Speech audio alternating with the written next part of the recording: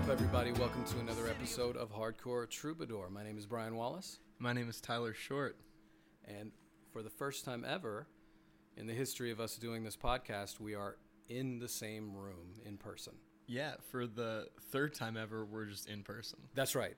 Only third time ever in person, but first time we are lovingly gazing into one another's eyes as we record the podcast. Yes, next to the mat that I've been sleeping on. That's right. So, welcome. Well, you've been here for a few days now. Yeah. But Tyler, what are you doing here in New York? Inclination at a couple shows up here, and I had a vacation left over from last year that I needed to use, and no more productive way to use it than hanging out with you, I guess. That's right. Yeah, there's nothing funny about that at all. I think that is absolutely true. No, I needed this. I needed to be alone and wandering a city for a day.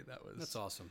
It made me connect in ways that I feel like I haven't done recently in my isolated job and home life at times. I appreciate that. Yeah. And it's been awesome to have you here, man. Holy shit, there's a lot of people in the city, though. There are. That's probably the worst part of it, is the people. And also the best part of it, and also the worst part of it. But it's been a fucking blast to have you here, man. And I think it's always like the best when you can combine shows with also some extra hang time. Because I know back when I used to tour or play out a lot, I'll have conversations with people, and it'll be like, have you been to such and such place? And I'll be like, yeah, I've been there. And they'll be like, oh, did you go to whatever? And I was like, no, I loaded in. We did this. We ate Taco Bell, and then we got on the road. It would be that kind of stuff. It was fun. It was a great show. Yeah. But so technically, yes, I've been to this city, but I haven't actually been to this city, so. Yeah, no, and that's, that is tour. That is one-off shows. That is what it is. On the phone with Ashton last night, I was in your stairwell talking about my day yesterday and thinking about it within the context of if I had gone and flown home with the rest of my band. Yeah. All I would have done was fly in, eat pizza, play a show that was for me. Yes. For our band. Yes. For me personally, as a person attending a show and having a great time, right, I had a better time than I think the rest of my band did. That's because of Mind Force. Of course. But then after the show, we went and ate at that same pizza place again. Can I ask you something? Can I interrupt really quick? Yeah. How did Rosa's become your spot? I think it's a Long Island thing. Okay. That has ported over into Brooklyn, and because we got it the first time we played Long Island. I see. And we liked it. No, it's a. Don't get me wrong. And Colin loves it. Yeah, it's a great spot. Mm-hmm. But I hadn't met anybody before that was like, we're going to Rosa's. This is unless Rosa's was a closer thing, because we are blessed with having a lot of great pizza here. Yeah, and I like it. Yeah, it's great. It maybe should have been the pre-show choice, or the post-show choice, because it's open. Yeah, and we should have eaten anything else before. Right. Because I don't like eating the same thing when I'm traveling. Yeah, I like to eat something different every day if I can. And then the next day, we just went to Long Island from Brooklyn. Yeah. Or from Queens. Queens, Brooklyn, wherever the hell we stayed. I don't know. Technically really. On the same island. Yeah. You just crossed county lines. We go to Long Island. We eat a fast food spot that had no indoor seating in February. That's right. So I ate my burger and fries in the back seat. Honestly, it was great. Yeah. If we're putting it up against things like In-N-Out, even. And I love In-N-Out. Yeah, respect. So it was good. American Burger is where we went. In Massapequa, New York?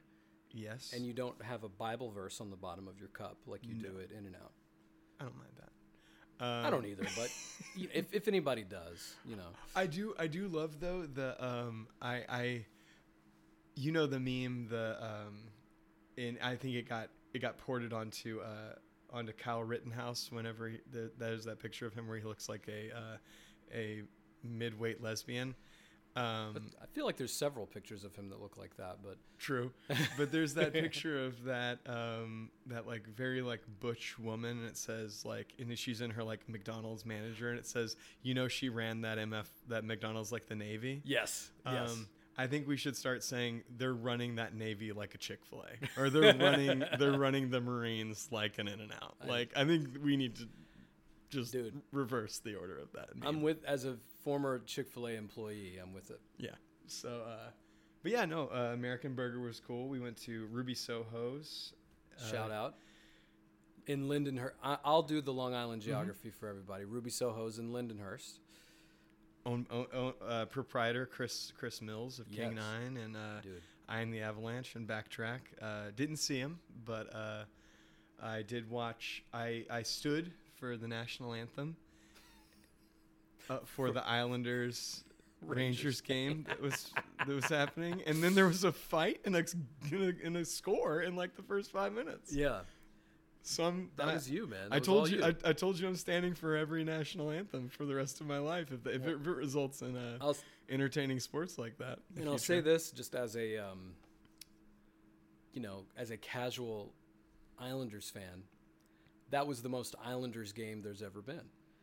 Given that they were up 4-1 at one point and ended up losing 6-5 in overtime. That's insane, because that also means that I saw the only Rangers goal before the end.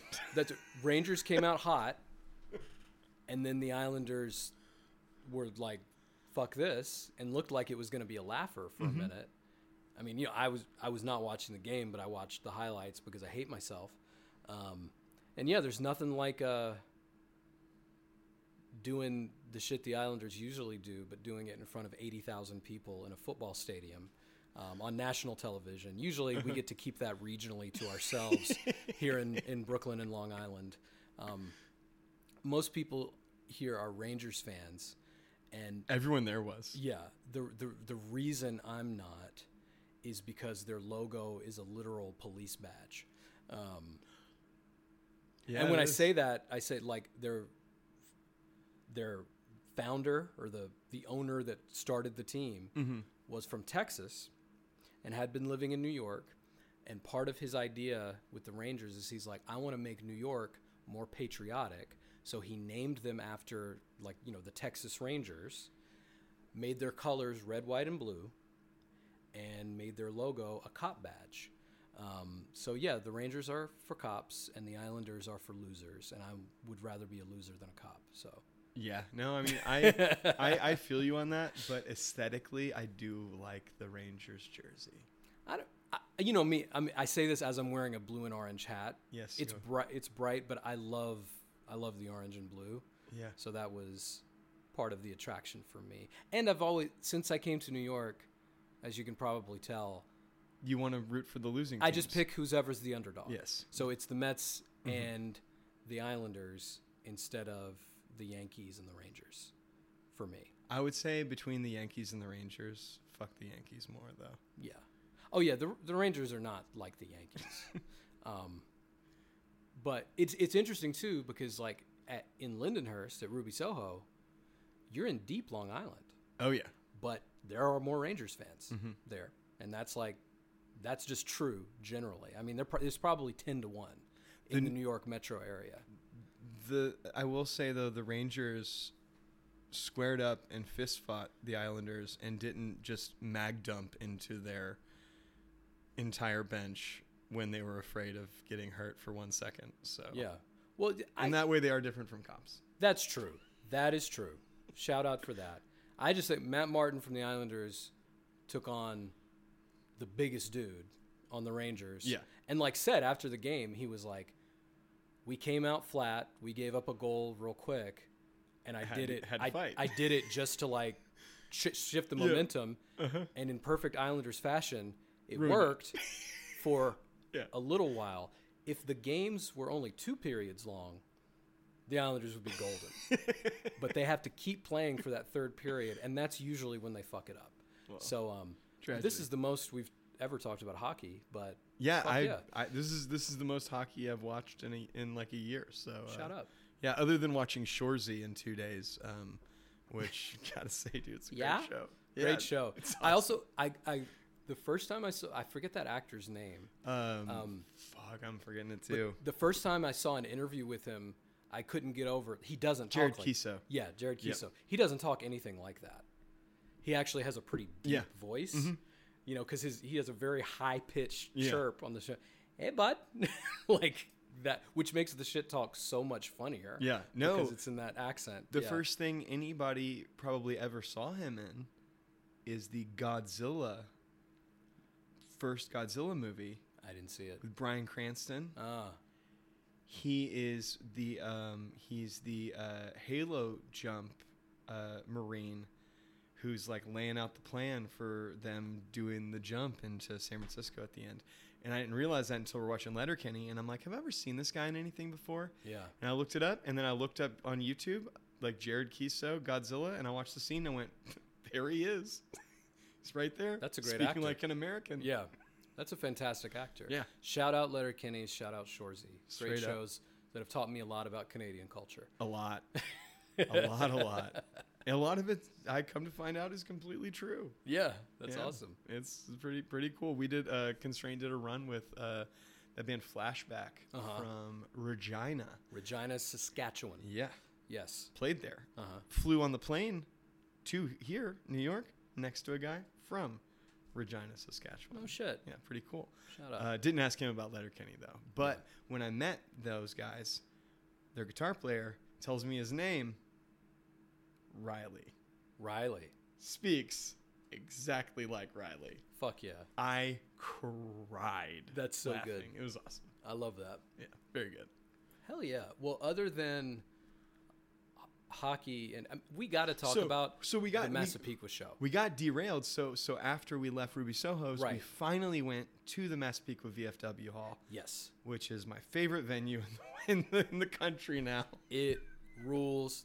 The show, I say this just as a dude at the show. One of the best hardcore shows I've been to in a long fucking time. It's top 5 inclination show. Hell yeah. Like, and I'm taking into account Sound and Fury. This is hardcore. Even LDB Fest that we played. Like if we're gonna count those, not like in with just regular straight up shows we played. Right. That was top 5. Dude, that's awesome. I was being a madman. Yeah, you were, and so were a lot of the kids there, which was fantastic. Yeah, and then the mirrors got broken. I can't believe them got broken. Yeah. They got nice and fogged up, but not broken. And some pretty lewd stuff written on some of them, but but in finger. So it's gonna go away. Yeah. And it's a VFW. More lewd things have definitely been said. Oh yeah. I mean, people were smoking cigarettes in the bar, and that's the most lewd thing you can do indoors. Period. Yeah. Yeah.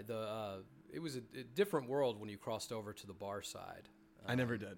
I didn't either, but I got close enough to smell it and was like, oh, that's where the regulars hang out. Yes. Yeah. The aura. Yeah. Yeah. It was good, though.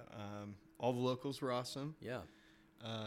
Yeah, it was fun. I haven't moshed to every single band at a show in a while, so felt good. Felt good. And, dude, you got to, shout out John Scanlon. Oh, yeah. Has just been... He facilitated the whole weekend for us. Yeah. So, not only was he taking care of Mind Force and their misfortunes and fortunes. Yes. In those shows, he set up a brilliant... I walked over to him during Private Mind, and I just said, thank you for this. Yeah, man. And speaking of, he was quoted on NPR today and the New York City NPR affiliate, because they did a story about Vitus. And it was basically like beloved local metal venue gets shut down mid-show, and they like mentioned like New York hardcore band Mind Force and like, sold out show, and they got quotes from several people, and Scanlon was one of them. So yeah. That's amazing. Yeah. Damn. That's crazy. You can check it out or read the article at gothamist.com. It's very awesome that I got to be next to a part of New York history. St. Vitus getting shut down? Yeah, not a part of it. Yeah. Right next to it. Right next to it, yeah. I mean, and I know, the dudes in Mind Force were obviously very bummed. And I think it's just, again, like, hopefully all that stuff is able to get resolved. We are in a position now in the city where there are several spots that are doing good shows, but there was a run, especially in like the early 2010s, where Vitus was all we had. Oh no, I feel a lot of the DIY spots that were popping had all gotten shut down. Everywhere else would only do 21 and up, and Vitus, whether it was hardcore, punk, metal, whatever, big shows, smaller shows, was the spot. So I mean, I feel it because we've had that. Nothing as storied or long lasting, but Louisville has been down to one. Yeah. So many times, to the point where we all think if this fucking goes away, right? What are we gonna do? I know, isn't it crazy? Especially in the winter, because even in the summer you can do guerrilla shows, but right. And that's you can't. We, all of us who play and enjoy this type of music, have had our share of run-ins with, bar owners, venue owners, whoever that didn't quite get it, and shit happened. But we pay too much attention to that, and I think so many times the unsung, folks who even, for instance, the people who run bars that know to make rent, they're going to have to rely on alcohol sales, but also don't hesitate to book straight edge shows. Mm-hmm. You know what I mean? Shout out, thank you. Yeah. You know what I mean? And Vitus has been one of those spots for us to know too. that occasionally I'm going to book a show that a bunch of kids are going to come and not drink. Yeah. But that scene lives in the same scene. Yes. That also sells our bar out sometimes. Right. Mm-hmm. It's all connected. It all lives in the same world. And I go to all those shows. That's right. Yeah, and that's the thing. I'm counting up when I was thinking about it the other night, the range of stuff that I don't play that much. I've played Vitus several times in different bands. Always been awesome. I've seen Obituary there. I've seen Earth Crisis there. You know what I mean? I've so many of the shows from the past decade plus since they've been around, that are some of my most memorable are shows that happen there. So it sucks, but the folks who run that place, I think the good news is, as much as the city and certain dickheads who are conspiring to shut down a good thing, as much as they're doing, they've also got a lot of people in their corner, including people who know how to navigate these. NPR's running a story on it, dude. That's not great PR for people trying to tear down a good thing. And it was interesting too, because it's it's WNYC, the New York NPR affiliate, and then Gothamist.com, which is their website, which does, shout out to them, great nonprofit journalism in New York. But even in the comments section, which is usually the dumbest, most toxic place of anything, and I usually try to avoid reading, but it was a combination of people, even a lot of casuals who had at least seen something at St. Vitus and had been like, dude, that sucks. But also people putting two and two together and being like, this place has been there for 11 years doing the same shit that they've been doing right now. And now it's only become an issue because 11 years ago, people were scared to go to the ass end of Manhattan Avenue in Greenpoint, and now there's luxury apartments down there. That's it.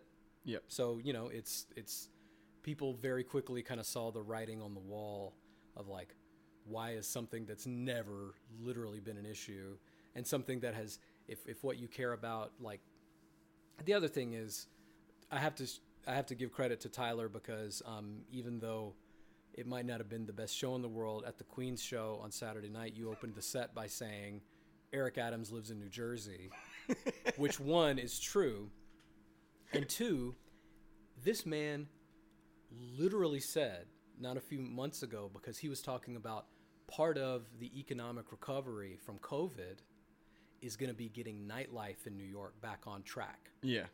And so said, I'm going to do everything I can to support bars, venues, small businesses. They employ so many people. They're such a big generator of the New York City economy, which is all true.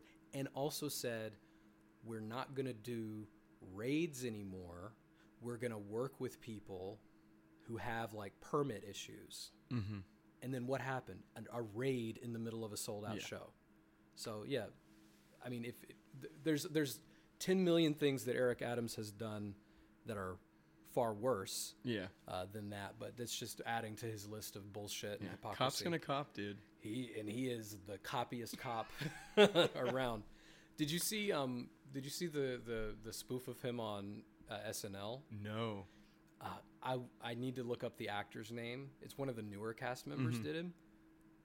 Fantastic. But he was giving a speech and he kept doing, a reporter would ask him a question, and every time he answered it, he'd be like, well, I've been a police officer for 25 years. And then the next time would be like, I was a police officer for 76 years. And let me tell you something, like every time he would open it with like a different, like, it was just badass. Like so spot on. That rocks. Yeah. That's so cool. But yeah, so shout out Massapequa. Show was fucking dope. I dropkicked someone out of my shoes. You did. And I think he enjoyed it. It was pretty funny. Yeah, it was like a beautiful moment. And since that, you've been hanging out. I've been chilling. We've been hanging out. So I had my my Kevin McAllister Home Alone 2 Lost in New York day yesterday, which was fun. It was awesome. Yeah, it's very cool. Dude, Tyler rode the subway all by himself. Didn't get lost. Twice. Yeah. Shout out.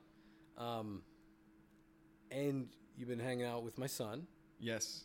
So you verified that he's real. I have to re-meet him every day, it seems. He forgets I was here. He comes out surprised every morning. That's the age he's at right now. There's a little bit he lives in the moment. That's what I'll say. I mean, yeah. Who am I to judge? That's what I was telling Tyler this too. Like, there's so much clearly that you've seen about raising a toddler, or not, I mean, raising a human, but at this age, that can drive you nuts. I think Rutschen and I do a pretty good job at laughing at a lot of the absurdity. Oh, yeah. Like, especially the never-ending potty training-related sagas. But the thing that I love and that I'm trying to, like, learn from is, like, they don't hold a grudge. We'll have a fight, and then 5 minutes later, it's like, it's time to play again. Man, but that's in the past. Yeah, this is what we're doing right now.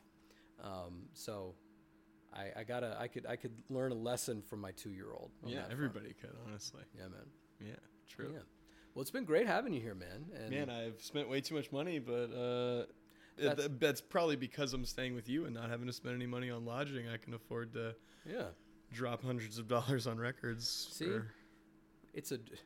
this is a key part of New York City's economic recovery post-COVID. Me? You. Yeah. You. So thank you for your patronage of some of our finest record stores. They're pretty good.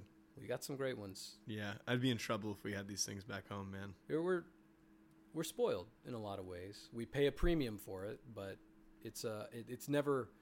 I remind myself, I got into a time period, my like second or third year here, because like when I first moved here, I was going to 4 shows a week, easy, and all kinds of like everything. And then you get into the grind of like, I was teaching, I was in grad school, I was legitimately busy, and I would find myself in a period where there'd be stuff, and I'd be like, oh man, I'm tired. And would have to like remind myself of like, dude, this is something like, you can take a 30-minute subway ride to see a band that you would have previously driven 6 hours to see. So get off your ass and appreciate, what you got here. You can sleep later, like enjoy it. And so,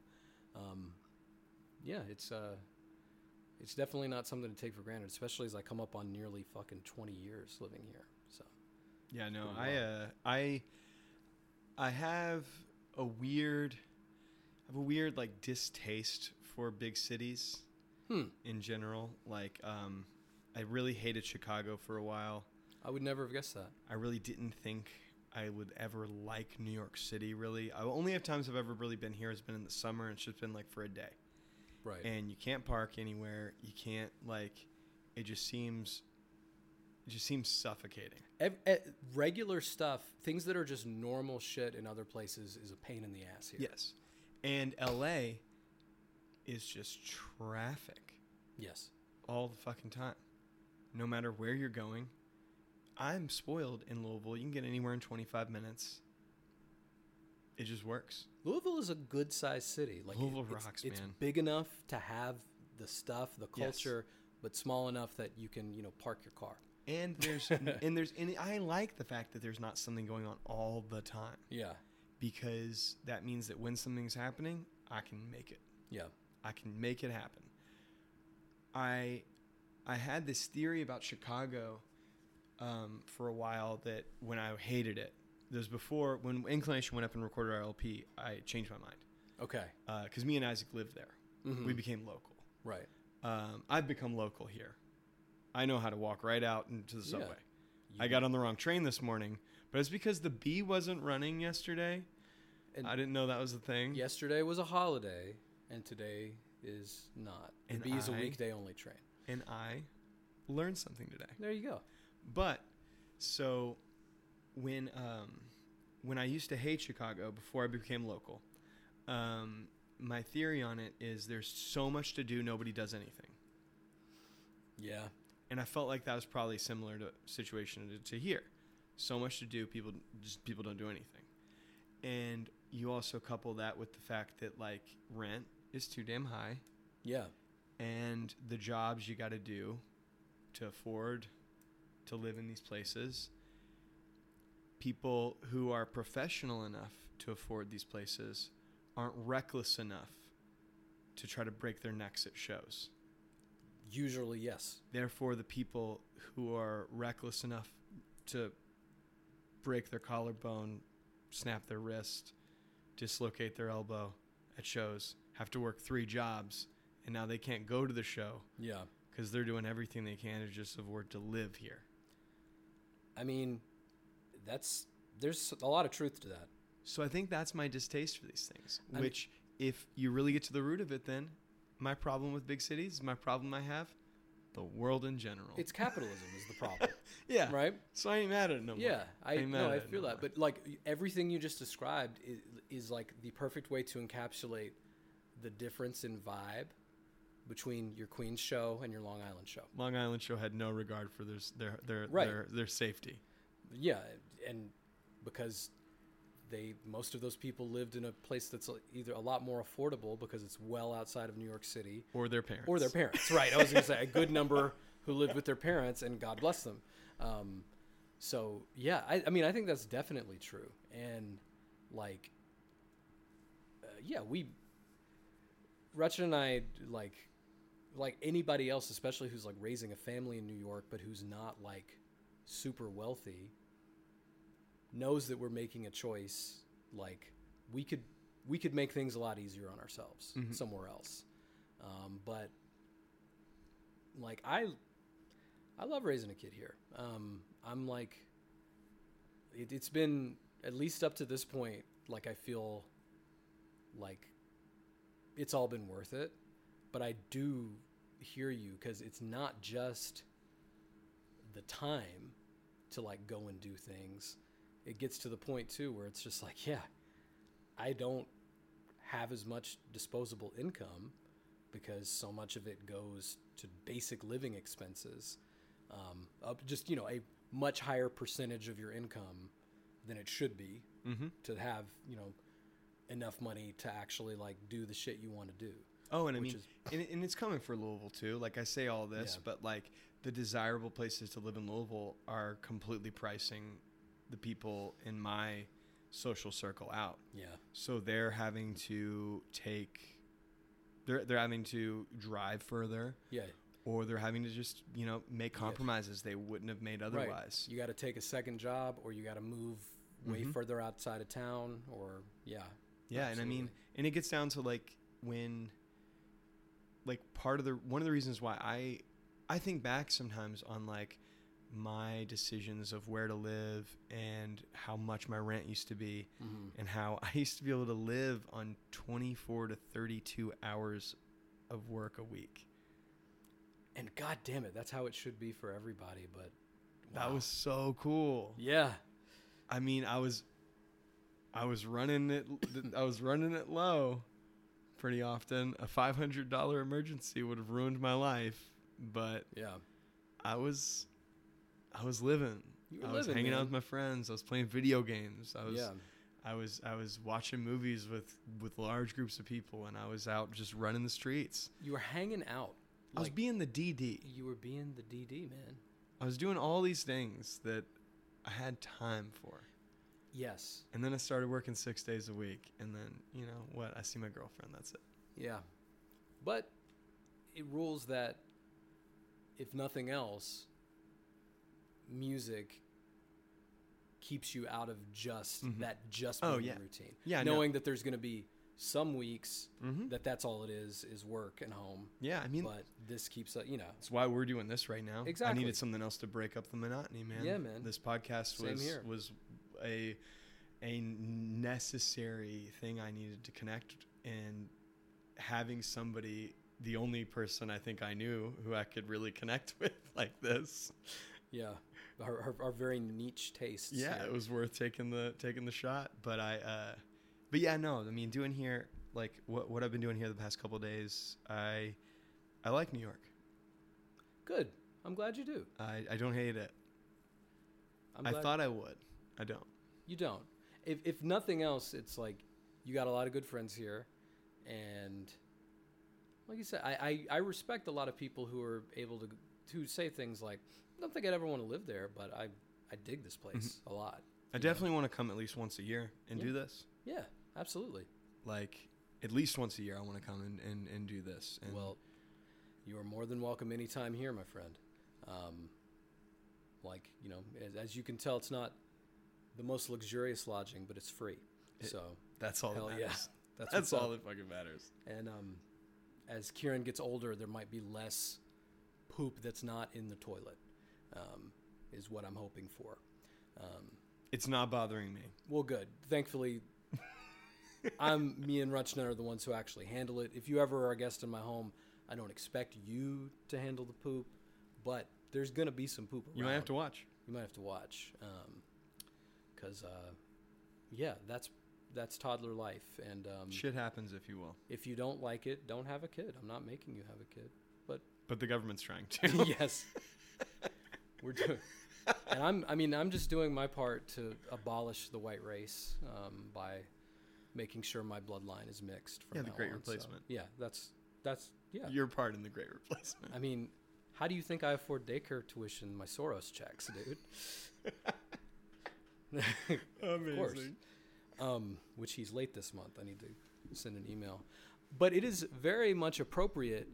We did not plan it this way timing wise, but it is wild that the album that we are talking about today. It's because The Wire took so long.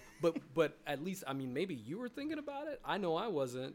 That it was like, well, hey, if we get to this point in February, the next Steve Earle album we'll be talking about is Washington Square Serenade. What would it be like to talk about that while we're both actually in New York? Here we are. Yeah. I mean, I realized it 3 weeks ago. I was like, this is how it's going to land, Doc. It kismet, fate, whatever you want to say, but that fucking rolls. And you went to Washington Square Park for the first time yesterday. I did. I had a very weird interaction with a whatever tier celebrity you want to consider the girl from Betty. Well, and it was any skateboard related interaction I think is appropriate there. Well, of course I'm gonna go and watch the Yeah. skateboarders. Literally, like I listened to this record while walking, and I gotta say, man, moods have shifted on the record. Okay. Being here, I appreciate that. I'm excited to talk about it. mood shifted on the record being here. But I'm listening to the record and I'm walking there. I'm getting oriented because I'm learning the streets, the way the numbers go, and I'm also doing all this without a map. That's right. For the Smartphone most free. part. I know which streets I need to get to. I know what corners I'm trying to find, and I'm just kind of wandering until I run into the right street, and then I turn, and then if it's the wrong direction, well, damn it, I'm turning around and walking back the other direction. And I did it several times to make my way to Washington Square Park, and I get there, record ends, and I think I pushed play on it again, and I noticed the guy was like playing guitar. So I paused my iPod, and I'm listening to this dude just like shred in like 30 something degree weather on his guitar. He's just jamming. And then I hear the snap of a skateboard tail on the ground. Yeah. And my ears perk up, and I go, oh, well, I need to go see what's going on. So I start looking around, and in the fountain like area or whatever, there's a couple kids playing skate. So I hop over, and I'm sitting on this ledge, and I look down, and I see this girl sitting down there with her skateboard and her backpack. And she turns at one point, and I can't remember the name of her character, but she's like the funny one in Betty. I see the side of her face, and I go, that looks like the girl from Betty. So I'm sitting there a little longer watching these kids skate. I'm not being weird. I swear to God, I'm not being weird. Not being weird. I believe you. One of them lands something, and she says like, yeah, blah, blah, blah, blah. And like I hear her voice, and I go, okay, that is the girl from Betty. I now know, now that I've heard her voice. Yeah. So I sit there, I watch them finish their game of skate. And even at one point, one of them landed it ended, one of them landed a 360 flip, and the other one couldn't do it. So, beautiful 360 flip. Although I will say, I could land them more consistently than these kids. I was a better skateboarder than these kids. When I was good doing it, I was better than them. And to be fair, too, the best skaters around are not the Washington Square Park skaters. There's other parks. Chad could have told you about those. Mm-hmm. Yeah, no doubt. But I also, my legs though felt like they were filled with cement from the shows being played this weekend. I've been hobbling for days. I've been being very brave about how much pain I'm in. But they finished this game of skate, and I'm like, all right, well, I'm gonna leave. I'm gonna keep moving. And I leaned forward, and I said like, yo, I got her attention. She looked at me terrified. And I said, you were in that show Betty, weren't you? And she like nodded, but still looked so scared. Like, what is this guy gonna say to me? Is he gonna ask me for a pic? Is he gonna start like punishing me or whatever? And I looked at her and I said, my girlfriend's gonna be so excited that I saw you. And I got up and I walked away. That was the right way to do it, but she's clearly uncomfortable with Clearly uncomfortable with being recognized. her minor celebrity status. Yeah, I felt so bad.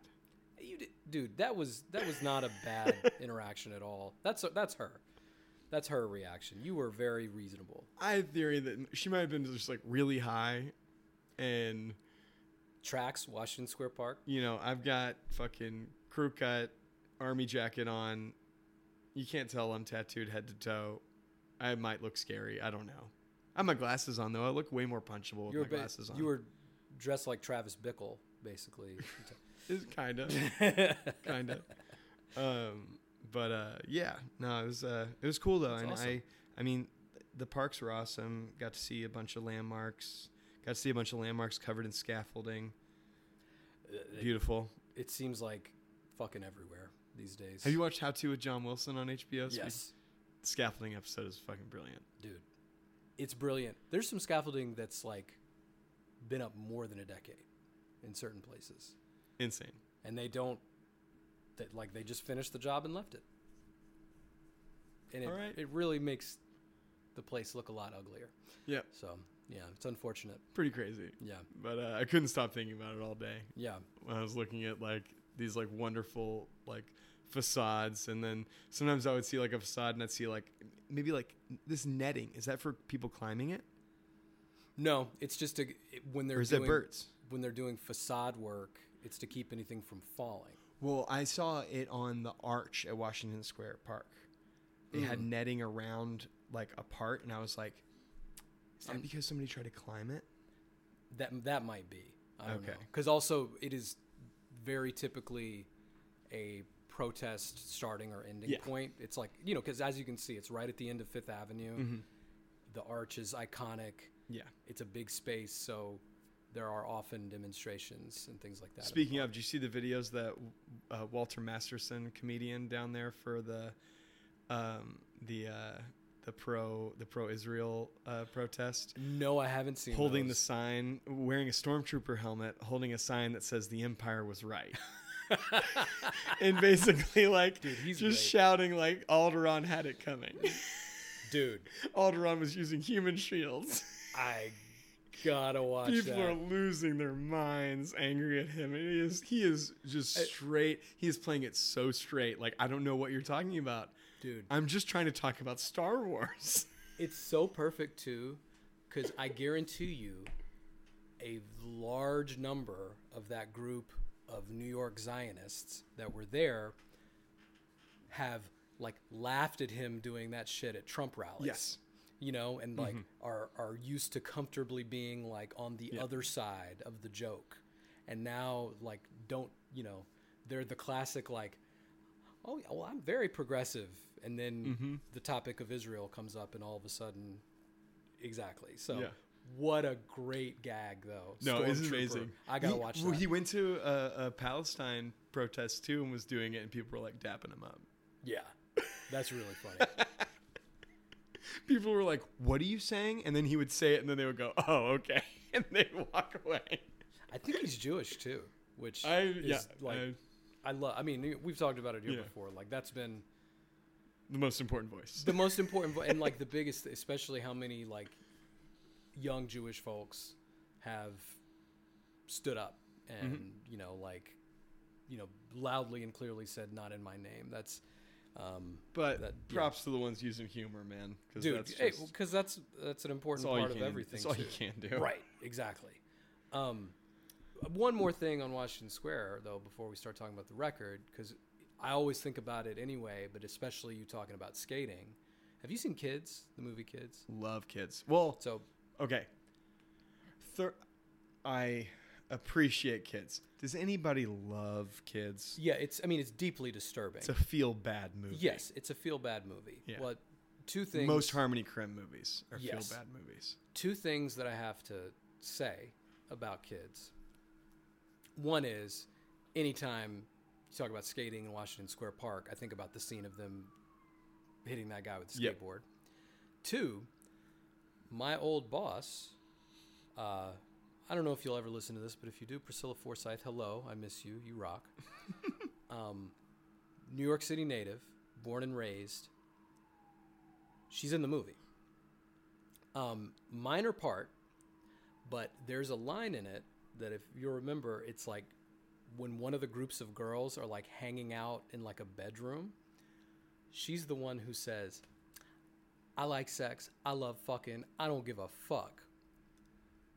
That woman was my boss at That's so badass. Teach for America.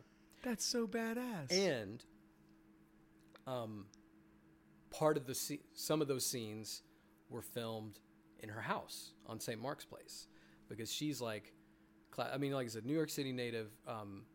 Her dad came over from Trinidad and bought this brownstone on St. Mark's Place in the early 70s when it was like an open air heroin market down there, right? And they could have never foreseen how different that neighborhood was going to, where he spent like the first several years they lived there, like every morning, like chasing junkies off the steps and things like that, like hoping somebody wouldn't like overdose on his stoop, you know what I mean? But she grew up there and like is like the same age, so like knew Rosario Dawson, like from the neighborhood, and has interesting like reflections on it, because they've done like kids reunions and stuff like that. I haven't watched the documentary about it. I haven't watched it either, but I think has like mixed feelings about the whole thing because like she was a teenager too at the time, and like we talked about it though because it's so fascinating. Like you said, it's a feel bad movie, but when I watched it as a kid myself, I remember even though like it's dark, it's real. It's real, and it's like it's who I wanted to be at the time, right? Like it made me wish that I lived in a place where, if nothing else, I could just walk out my door and go see all my friends on my own and do shit and not have to always be trying to get a ride and stuff like that. See, dude, like I did have that life. Yeah. Even though I lived out in, you know, the white trash, like white flight area of Louisville, I was right on a main bus line. Nice. Yeah. I had the whole city at my fingertips at all times. I was completely autonomous from age like 14. That rules. I was fully autonomous, and I unfortunately saw kids and was like, I'm actually not represented in this movie because I'm the one good one. I mean, that's the thing. I was Every one of my friends though. Yeah. Is in this movie. I knew. And fully represented. I definitely knew a Casper.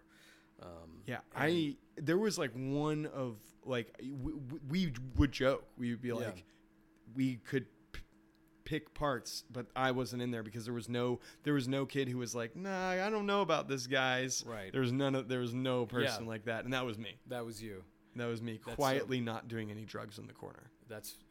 No, I totally hear and that. Having no sex. I mean, I was definitely not having sex at the time, but I was doing drugs. Not much. But frankly, it was an issue of access mainly. I think if I had fucking lived here, it probably would have been a lot worse trouble, for me. Yeah. But also, public transportation rules, because that is one difference between Louisville and Memphis. Is Memphis technically has buses, but it really don't take you nowhere. Yeah, so, Louisville doesn't have the best.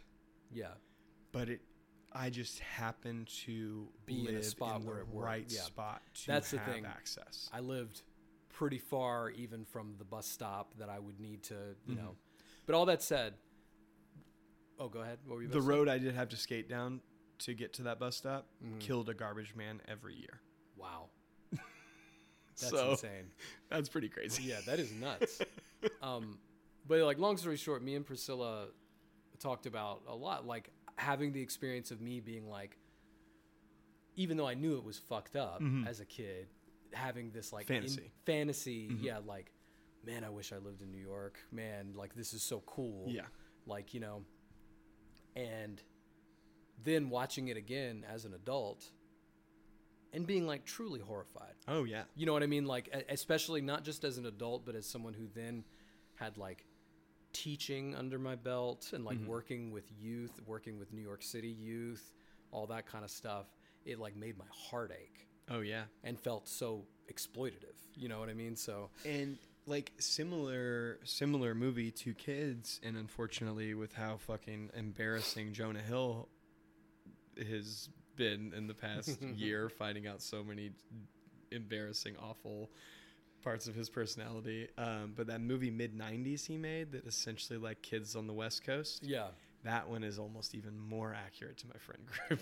Well, and I really liked that movie. I loved it. Because that one, again, I was obviously watching it as an adult, but it really did like, yeah, it felt more like my experience, both with like skate culture.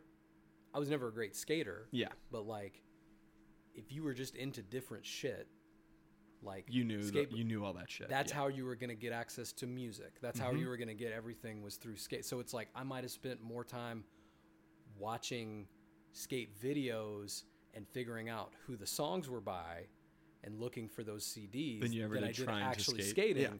But I also, so I can say like, was I a skater? No, but I wouldn't have become the person I was without skateboarding culture, right?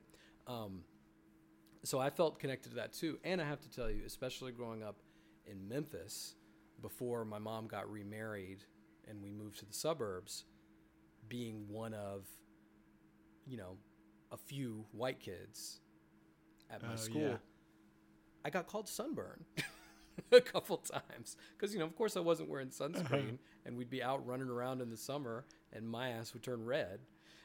So I laughed so hard because I was like, that happened to me. Like, no shit.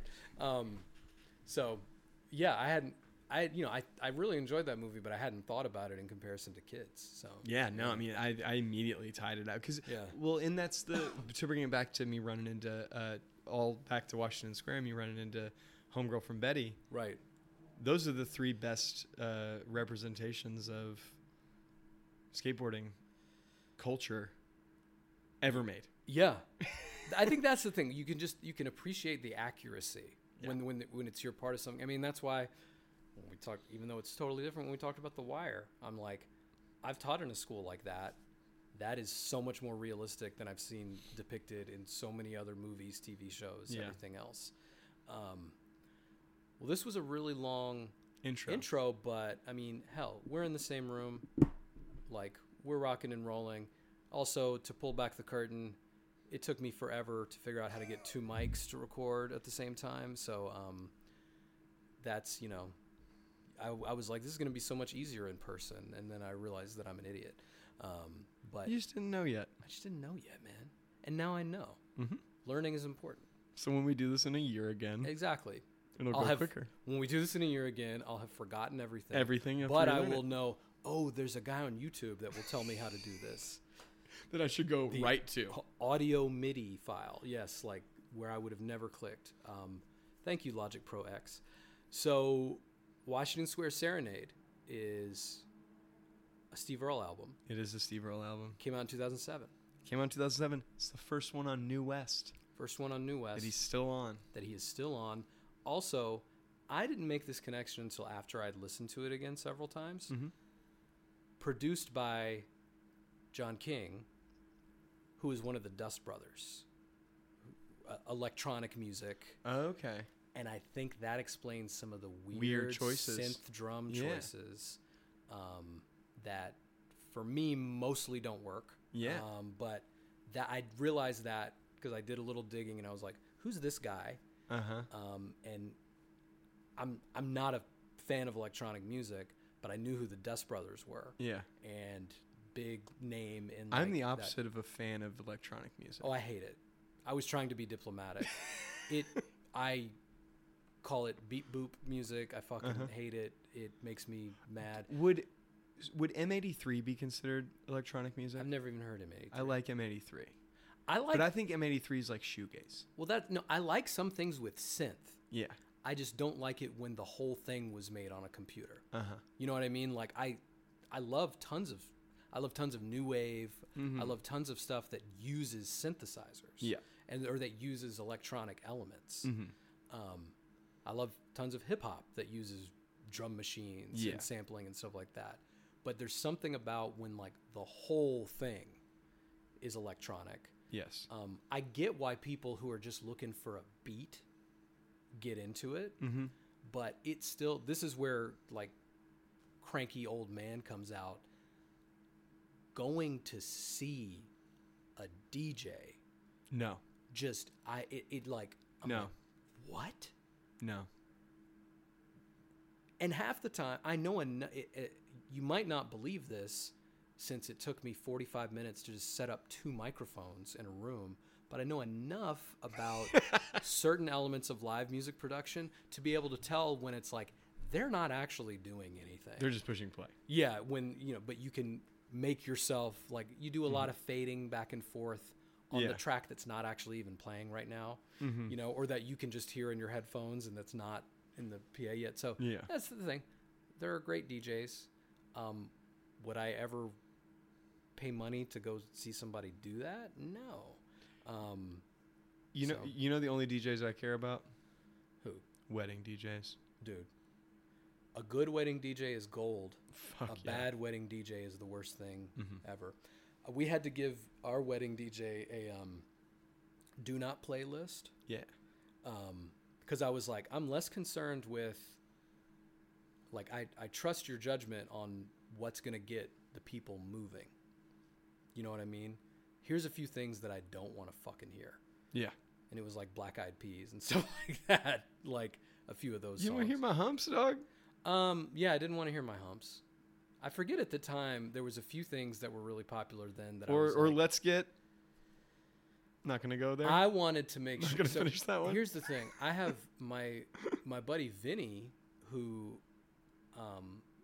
great drummer, played with Bold, took me on tour with them, and later I was in Vinny and the Hooligans with. He DJ'd for a while, and like, where it was basically just like, I know enough, like, let's get the crowd moving and stuff like that. And I wanted him to be our wedding DJ because he's a pro, like he can do it. But we needed somebody who also knew Indian music well, because we wanted it to be a good blend of like Western pop music and Indian music. And he did a bang up job. This guy we hired, I don't remember his name, but he did a great job. Good for him. And also, good for you. The other thing I'll say about wedding DJs is like, knew when to get on the mic and when to shut up and let the music go. Because I've also been to weddings where it's like, dude, people are dancing. They want to hear the music, not you going, oh, like. Yeah. Yeah. God, how did we start talking? Oh, the Dust Brothers. Yeah. So anyway, I suspect that some of the interesting choices, particularly with synth drums, that Steve made on this record might be because of the Dust Brothers influence. So makes sense to me. Yeah. This record won a Grammy. It did. The last one did apparently too.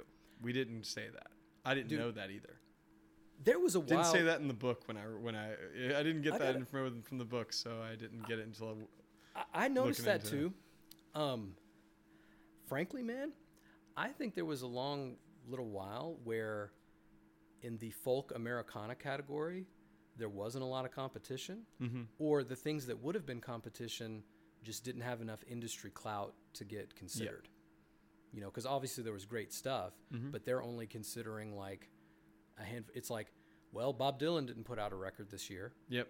So I guess this is Steve's year. Yeah. I guess let's go to the next one. Like that's typically how it works. He's written so many good records before this. For Revolution to be the first Grammy winner. Yeah. Is so weird to me. And it's also just so weird to me for him to win a Grammy for like one of his most politically charged records and then for his least one. Yes. Pretty insane. Yes, absolutely. And I think this is also, it's an interesting point too, because it's, now that we're like well into the 2000s, it's like, even though Steve has constantly been putting out new music, obviously all the way to this day, he's entered like legacy act status because now it's been over 20 years that he's been a name. So, and they haven't gotten rid of him yet. Right. Exactly. Yeah. Yeah. It's just crazy to me because for Revolution Starts Now, one of my favorite Steve Earle records. Washington Square Serenade, one of my least favorite Steve Earle records. Grammy doesn't mean anything. No.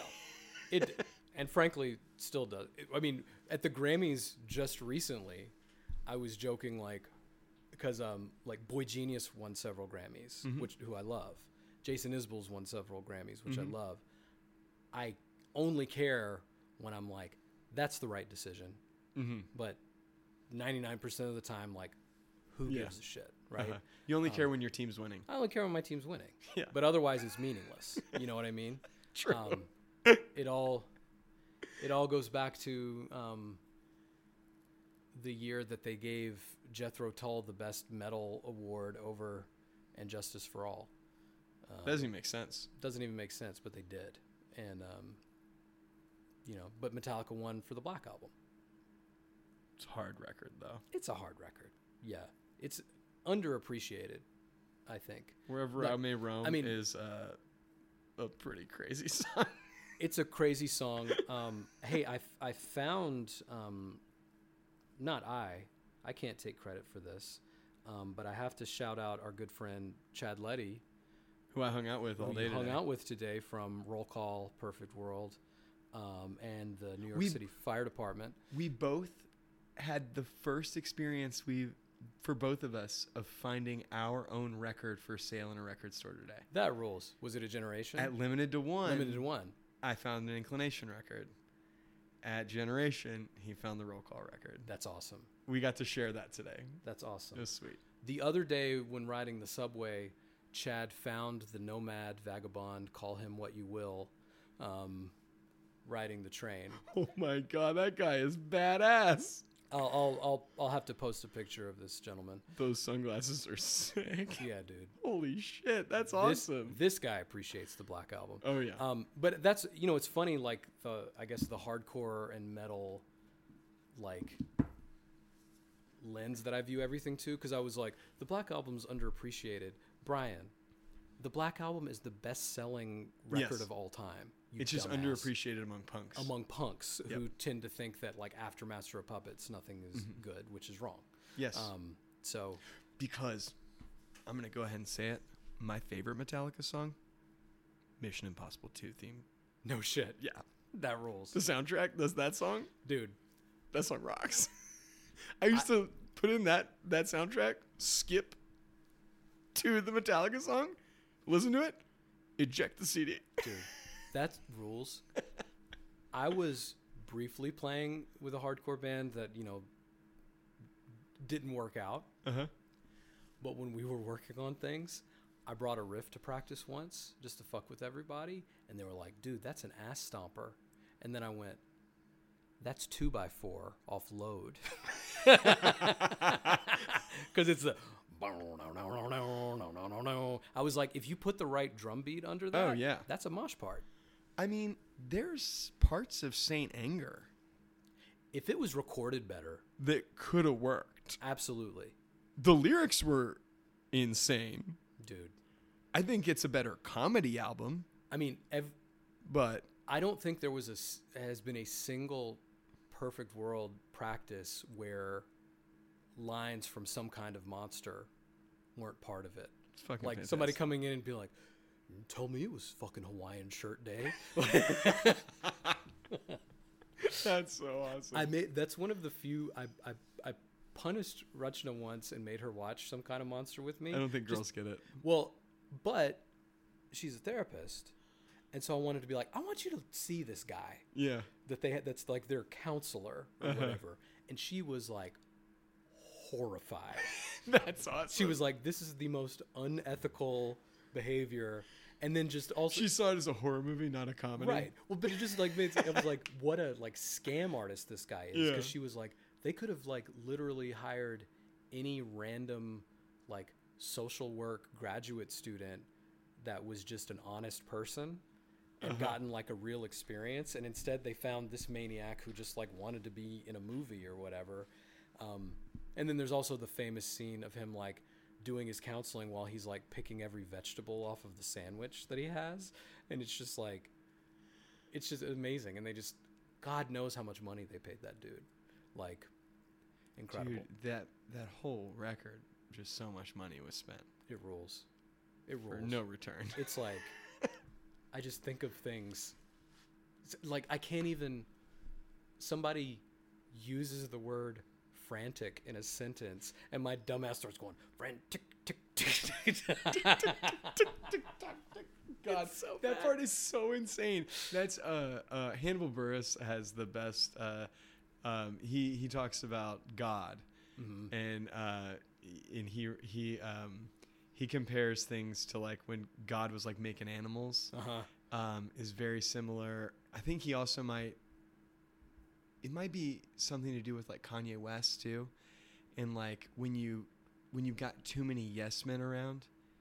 You don't have anybody who's going to like keep you from making whack tracks in the studio. Yes. So you have your homies there. So they'll like keep you in check and be like, I don't think that works. Yeah. There was no one in the room. There was no adult in the room present. Definitely not. For any of James Hetfield's vocal parts. No. Amazing. Dude. His lifestyle dictates his death style. What can I say? That lyric is hard though. That is a hard lyric. Like, it's almost like he wrote that lyric and they were like, I guess we can't criticize anything. That was the crowning accomplishment, honestly, of the record. But god damn it.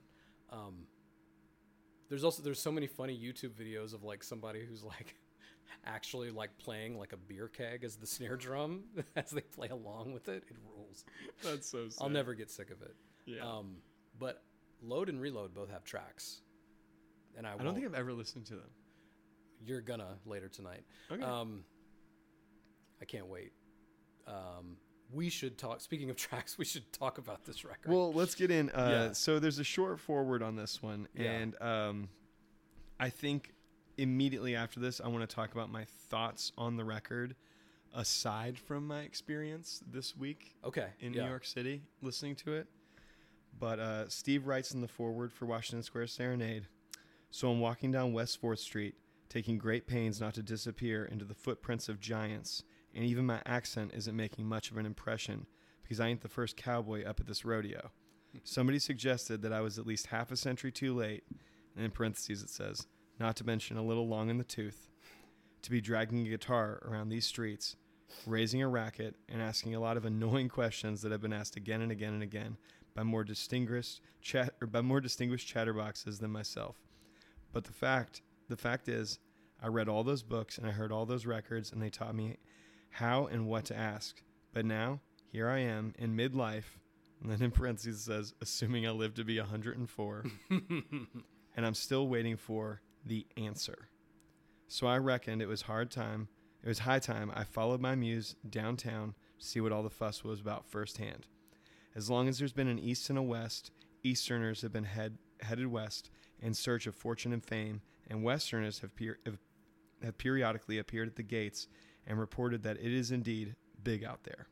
Of course, most of those who took Horace Greeley at his word never returned, and not everyone who came to the city stuck it out. But one man's frontier is, after all, another man's limit, and it takes all kinds and all manner of comings and goings to make a village. Now that I've finally arrived in my own personal city of dreams to walk streets with names I've heard sung all my life, I don't have any answers, but I can tell you a truth or two. And then in a different font it says, in the next life, the first thing I'll do is find Allison before anyone else does, and I'll carry her away with me to live in New York City. Steve Earle, June 07. P.S. Fuck Lou Dobbs. Pretty cool. That rules. The end is my favorite part of it, because I have my feeling on this record before this week is I don't like it when Steve's happy. Yeah. I hear That's that. it. Yeah. I don't like it when he's happy. And he's happy here. He's not angry. Right. He's not mad or frustrated about anything. He's not sad. Yeah. So there's not as much attitude. There's not as much swagger.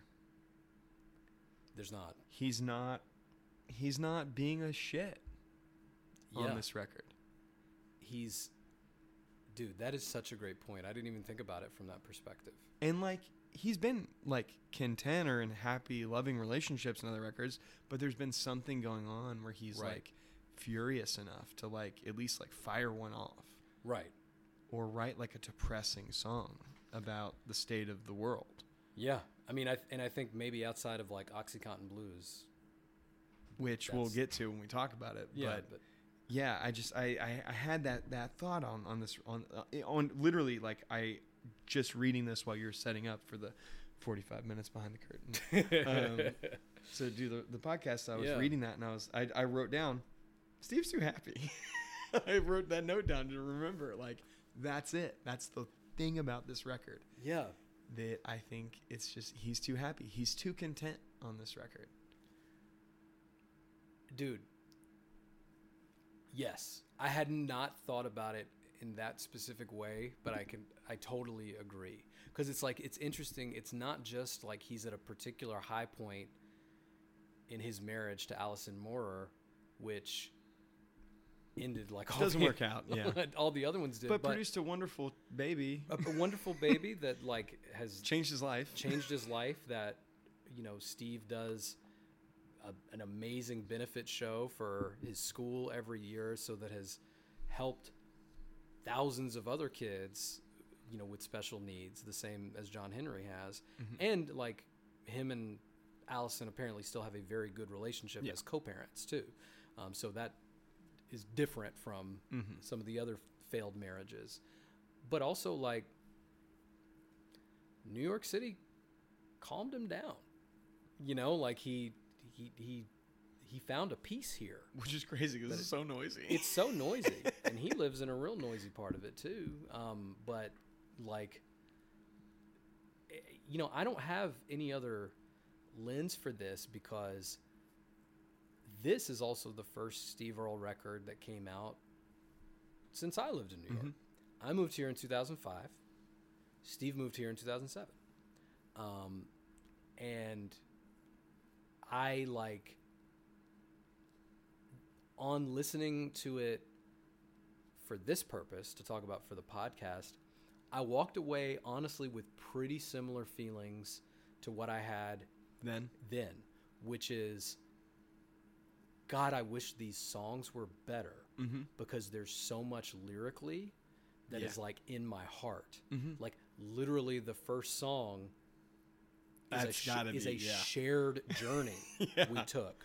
Like, whoa, I literally left Tennessee for New York City like the same way, and like the Goodbye Guitar Town. Like that's like, you know, I mean, he's talking about Nashville, but we all know Memphis is the guitar town. Either way, like moving. It's where more of his records were recorded, I think. That's true. More good records, period. But like all that said, like, you know, from the tracks, the freaking the weird drum beats were weird from the start for me, right? Yeah. And I just remember I have very vivid memories of buying this CD at the Virgin Megastore in Union Square. Rest in peace. I mean, much better nowadays for all the great independent record stores around, but when you were just looking for a CD, especially a newer one, it was like you popped in there and got it, and it was just like also where you could go and just like kill a ton of time because it was like a mall-sized like record and DVD store, you know. Which speaking of CDs, and I usually will have the LP on hand and read the foreword from. Right. I've got my dad's copy of Washington Square Serenade that I got him for his birthday or Christmas or something that I brought with me so I could read this on CD. That's exactly right. Yeah. But I bought that CD at the Virgin Megastore, and remember, like, it was also an interesting period because like it's like if it had been a little bit earlier, I would have immediately put it in my Discman. But I was at the point where it's like iPod I got to take it home and put it in my computer, and then put it on the iPod. And I remember just being like, I hope every song doesn't have these drums on them. And then did you do the listening station thing to hear it? I didn't. I just was like, new Steve Earle record. I bought it.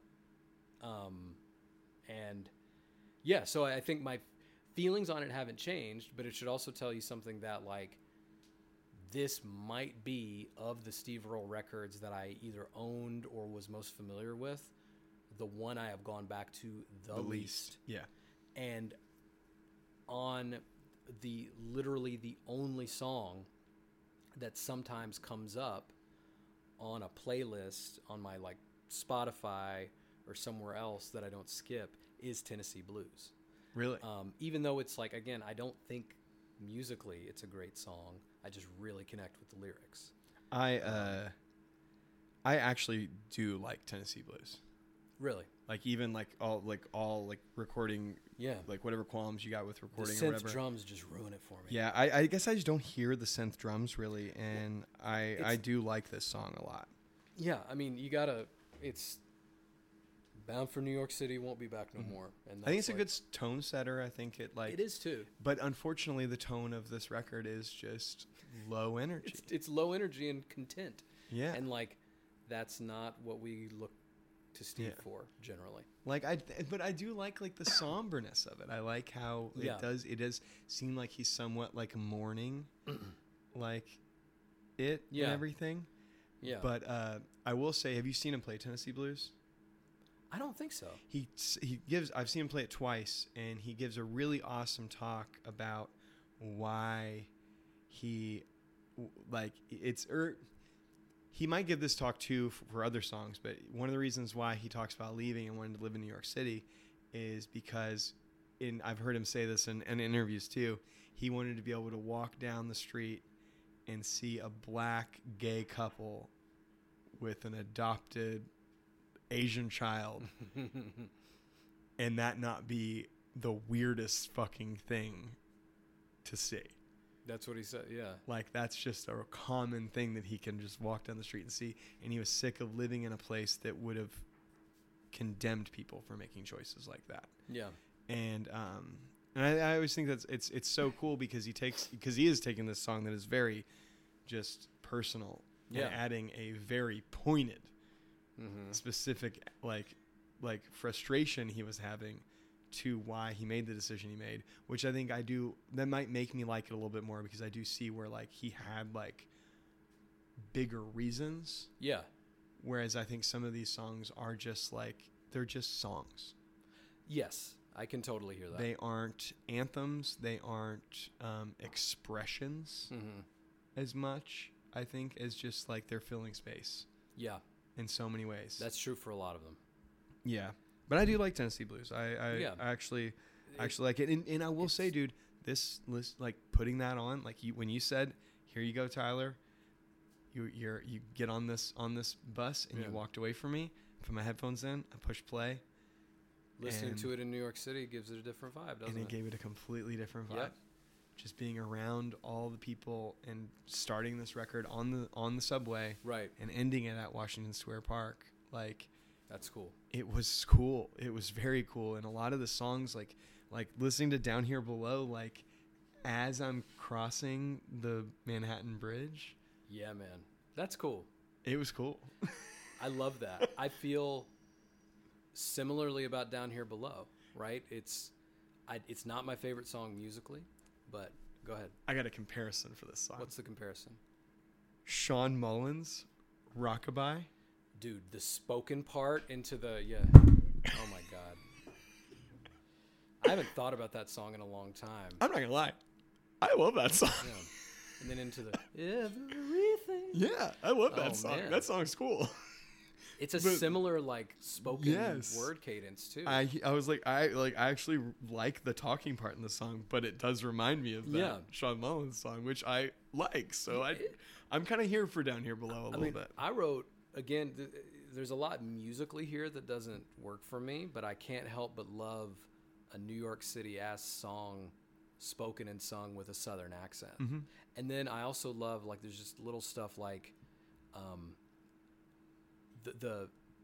just the intelligent references that he makes. Yeah. Because one, it's like, it's cool anyway to think about from the perspective of, like, you know, all of us in the rat race down here on the street are down here below, and like there's something about the bird's eye view of the city. They're the ones that really own it. But even a reference to, like, I saw Joe Mitchell's ghost on a downtown A train, and over there behind you is Up in the Old Hotel by Joseph Mitchell.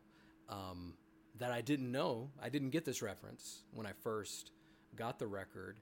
And then later found, like, Up in the Old Hotel is a collection of New York City-based, like, short stories from the early 20th century that, like, totally, it is, like, no wonder Steve loves it. Mm-hmm. It's dark, but also funny, like, all those things. That's awesome. And so, like, Joe Mitchell's ghost on a downtown A train, he just rides on forever. That's just a brilliant line when you're talking about New York. And even the Fulton Fish Market shut down and move into Hunts Point in the Bronx, but they're never going to get that smell out of the water. Yep. I don't give a damn how much of that new money they burn. It's like, it's just so good because right where over the bridge there are some of those massive luxury high-rises used to be a fish market, like one of the largest ones on the East Coast. Yeah. And like that was a big thing at first, is like even after they shipped the market. I wonder how many openings to Law and Order episodes they filmed there. Not enough. because it was gone too early. But there's so much other stuff that goes with that too, because now all the truck traffic goes through low income neighborhoods in the Bronx instead of down here. But people moving into a building that was literally built on top of what was a fish market for 100 years, and then being like, it smells funny down here, and I'm like, well, no shit, it smells funny. That's awesome. That rules. So he very quickly acclimated himself and got it, and I felt cool because this was 2 years into me living here, and when I was first starting to feel like, I don't get lost on the train anymore, and I kind of get it, or I know enough people now that I've got a friend group here too, so but it's the beats, man. I just, these could be great songs if you just had a real drummer. Well, it's Patrick Earl is credited with percussion on this, and I think some of that I'm calling synth drums might not be synth drums. It just sounds, but maybe it's produced like synth drums. Yeah, it's just a very mechanical sounding beat, rather than it having obviously I want a drummer to be precise. Yeah. But you want it to vibe. I want it to vibe, right? No, I feel you. If ever it's a good thing for me if every cymbal hit is not exactly the same, that kind of thing. The next song is Satellite Radio. This might be, in my opinion, Tyler, one of the worst songs that Steve Earle has ever written. You think this is one of the worst ones? I hate it with a fiery... I hate the way he sings it. I think it's just... It makes me angry. I hate it. I wrote... I don't hate this song. I think it's kind of catchy. I wrote it's kind of a low-key banger, emphasis on low-key. This is the song that has by far the most streams on this album. What? Was it on something? No, I don't know. Because I don't... Why? No. Was it on satellite radio? I mean... Did they just play it on satellite radio? Was it a gimmick or something? I have no idea. I was hoping maybe you knew, but for comparison's sake, by Steve's standards on streaming, this is pretty low across the board. Yeah. Compared to so many of his other records. Tennessee Blues, 1.7 million. Satellite Radio, 7.5 million. What? It had to be on something or on some kind of playlist to get that much, right? Because I just can't see that many people choosing violence. Yes. Yeah. Yeah. So.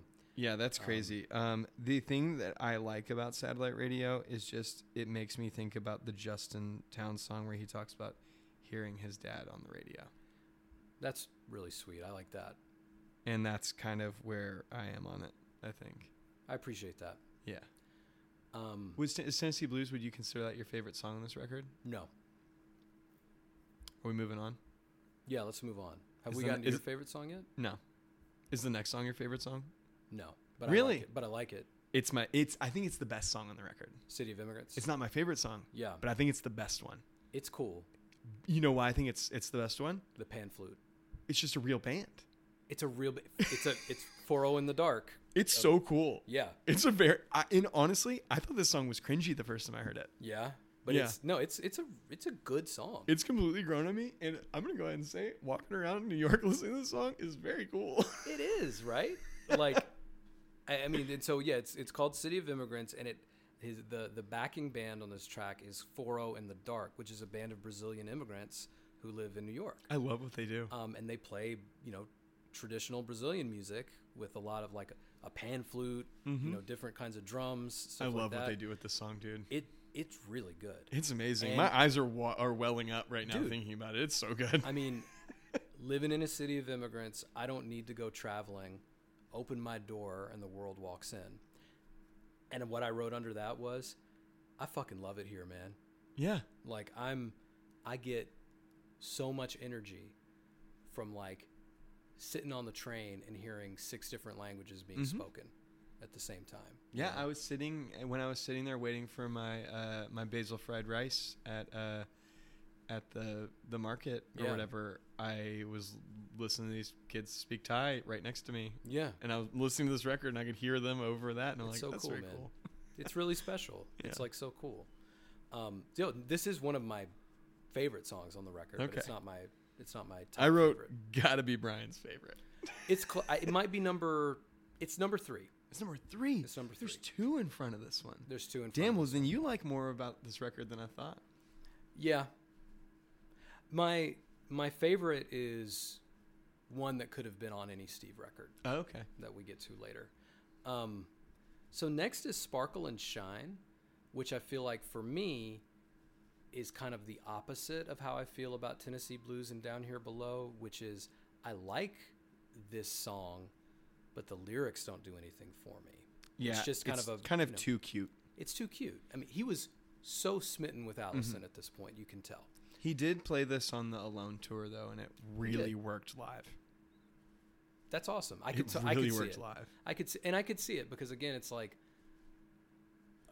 it's a good song, but I'm like, man, you say Sparkle and Shine a lot of times. Yeah. Yeah. This highway. Yeah, you see, this one doesn't bother as much as This Highway's mine.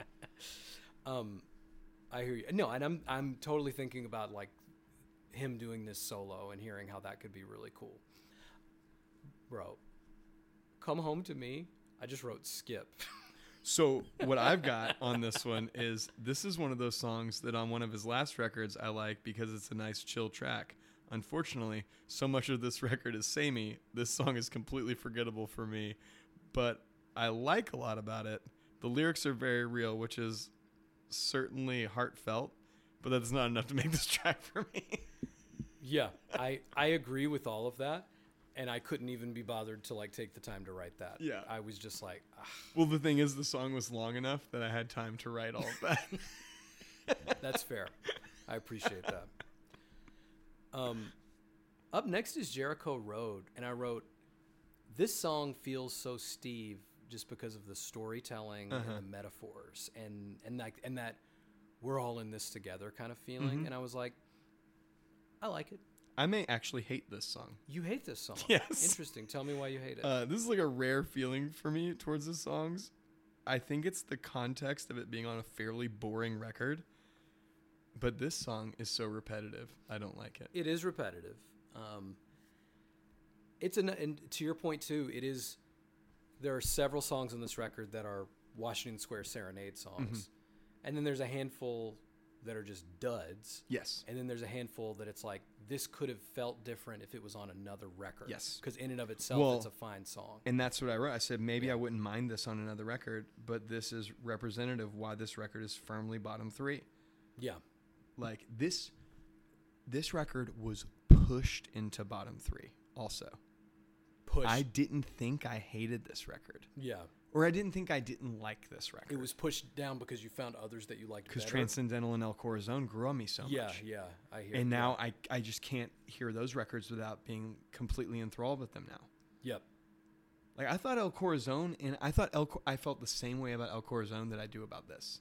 And I thought I'd just straight up only liked a couple songs off Transcendental Blues. By the end of that shit, I liked the whole fucking record. Yeah. Yeah. I mean, I don't, but I remember that conversation. Yeah. And like I appreciate that. Yeah. OxyContin Blues. I wrote, this is a powerful song, especially thinking about this coming out in 2007 and how much fucking worse it would get. Yeah. The opioid epidemic got in subsequent years. I also like, I'll always nerd out about some of the instrumental choices. He uses a bouzouki, a Greek stringed instrument on this, which is similar to a mandolin, but a little bit different. But it's got I like the song, and it's got that it's got some of the despair shit told through a very intelligent lens that I think Steve does very well. I like the effort considering the subject matter. I think the song's fine. Yeah. I hope it's not the bouzouki that you're speaking of, but I think the song's too busy. Yeah, I like this busyness. But maybe it's the mix. No, maybe I've come around to disliking the mix on this song. You might feel the same way I do about like the banjo on some other songs. Yeah. I mean, it's no epidemic by inclination. Fuck you. But it's a good effort. Okay. Fuck. All right. I should, Okay. Dude, you know what though? I'm at a point now, and this just tells you so much about like my taste / our taste. Mm-hmm. I could make a banging playlist of songs from many different genres, all just about opioid epidemic. Yeah. I would have like this. I'd have some of your stuff. I'd have King of Oklahoma by Jason Isbell. You know, like I can think of several. Maybe I'll do that. Maybe I'll make a Spotify playlist called "Be Depressed About fuck the Sacklers. Murder the Sackler family." Really, fuck them. Have their names removed from every art gallery in America. I was at I was at the Guggenheim because it was on a free day when one of the big protests where a group came up in, the Guggenheim, for those who don't know, is the art museum that has like swirling ramps all the way up to the top. I mean, architecturally, it's amazing. Yeah. And like, it is far from the only art institution that the Sackler family and their blood money has like funded a lot of. Yeah. But where a protest group went to the top with prescription pads and like rained down like thousands of like prescription pads, and I just happened to be there because I was like, it was like, it was before I had a kid, like winter time, and there was something I wanted to see, and remember being both like so stoked that I was there during it, and also like a little embarrassed because I was like, I didn't even know this was a Sackler gallery. You know what I mean? Like, and because I think, frankly, they had gotten to a point where they were trying not to let anybody know those things. Yeah. Because I had been in the Met before when it'd be like, this is the Sackler wing. Yeah. You know what I mean? But there, it's like, there was no like sign or whatever that said that. But it was a very powerful, like, it was an artistic protest. Did you take one of the pads? No. Should have. I should have. That'd be awesome. That would be an awesome thing to have. Yeah. And they don't have those anymore, It's all electronic now. Yeah. Rutschner might have some lying around if you want a prescription pad, but it's not going to get you anything anymore. Onward. Red is the color. Favorite song? I guessed it. I wish I would have said it. That's awesome. This might be like the first one in like several records that I guessed for you. This is my favorite song. I love this song. Because I was like, this is the dark song. It's bluesy too. This is the bluesy dark song. And the mandolin on it sounds so cool. The mandolin and the like discordant harmonica. Yes, it's so cool. I knew you would love this. It's so cool. Yeah. And it stands out. It is a very big contrast to almost all the rest of the record. I think the vocal delivery too makes it so interesting. I think this song could have been boring. Mm-hmm. But it's not. No. It's very cool. It's very intense. I love the lyrics so much. Yeah, dude. Boy, does it. It's short ride from here to where the beast resides. He also does them in threes.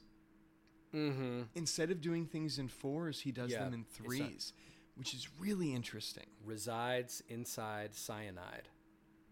That's cool. That's hard. Yeah, that's fucking hard. Like, I legit just kind of like freaked out because, I don't know. Like one of the things I love, the brightness of the mandolin. Yes. With the darkness of the distortion. Is it a distorted harmonica? That's what that is?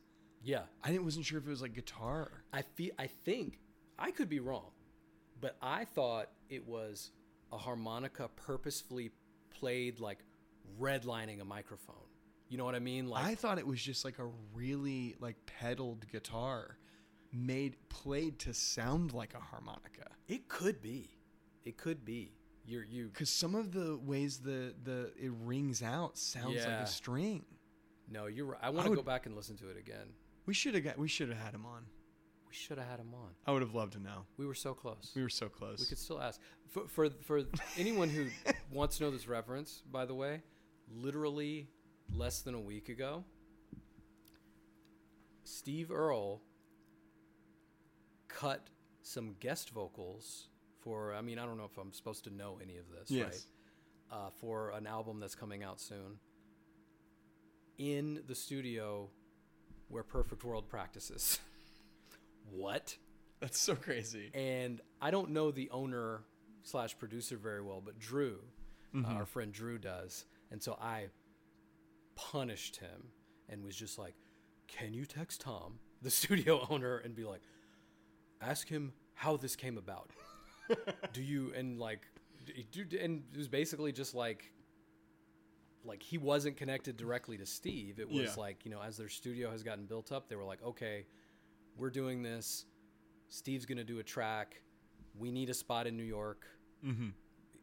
Steve, go here on this day. And you know, in a couple hours, you'll do your part.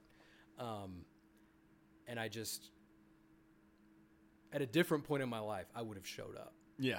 But I feel a little too much like, I feel like in my life. Too much like Jason Segel at the beginning of Forgetting Sarah Marshall when she says, what are you doing here? And he says, I'm here to murder you. Yeah.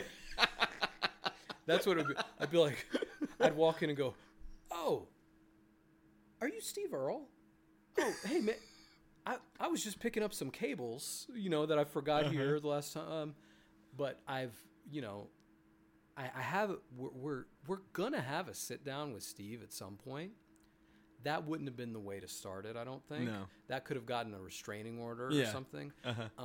But Drew told Tom, who runs Spaceman Sound, the studio and rehearsal space that we use, about our podcast. Mm-hmm. And was like, you should mention it to Steve. I don't know if he did. But because I also was wondering at some point, too, do you think Steve would take umbrage at the name since he did Hardcore Troubadour Radio, too? The fact that I didn't know that he did Hardcore Troubadour Radio when I suggested this is the name of the podcast. Yeah. I don't think he'd care. Well, that's because it's satellite radio, which is why we haven't heard it. Yeah. The only time I would ever have heard that is if like, I was in a rental car. Yes. Yeah, exactly. When I'm always like, oh, cool. There's an outlaw country station. Yeah. You know, which most of the time when I've turned it on has not been playing something I wanted to hear anyway. So, yeah. But Red is the Color, hard song. It's so good. It's such a strange song, but I think it's cool. Cool. Yeah. Next, Steve's Hammer. Is this your favorite song? This is my favorite song. Dang, that's awesome. I'm a Pete Seeger head, man. Me too. Yeah, I know you are. You know, and we're both. I mean, it tracks. We love Pete Seeger. We love Woody Guthrie. We love these old. We love our socialist folk singer forefathers, and I think this is just it's a great tribute to Pete, and I just love and I love that just the message too of I can't lay the hammer down yet. Yeah. And the line I love so many lines in this song, but when the air don't choke you and the ocean's clean and kids don't die for gasoline, one of these days I'm going to lay this hammer down. That's so cool. That is, it's my, that's my idealized Steve Earle. Yeah. You know what I mean? Yeah. So I can't help but love it. Yeah, so no, this I mean, this is, one thing I did say right about the song is I like a lot about this song and would certainly like it more, or I would certainly like it even more on a more concise record. Fair. Absolutely fair. This is one of those songs that could have been on many of Steve's records. Yeah, probably my favorite lyrics on this record, but anyone who knows me could have guessed that. Yeah. Yeah. That's right. It's very cool. It's very good, and it's awesome. Him telling that story about giving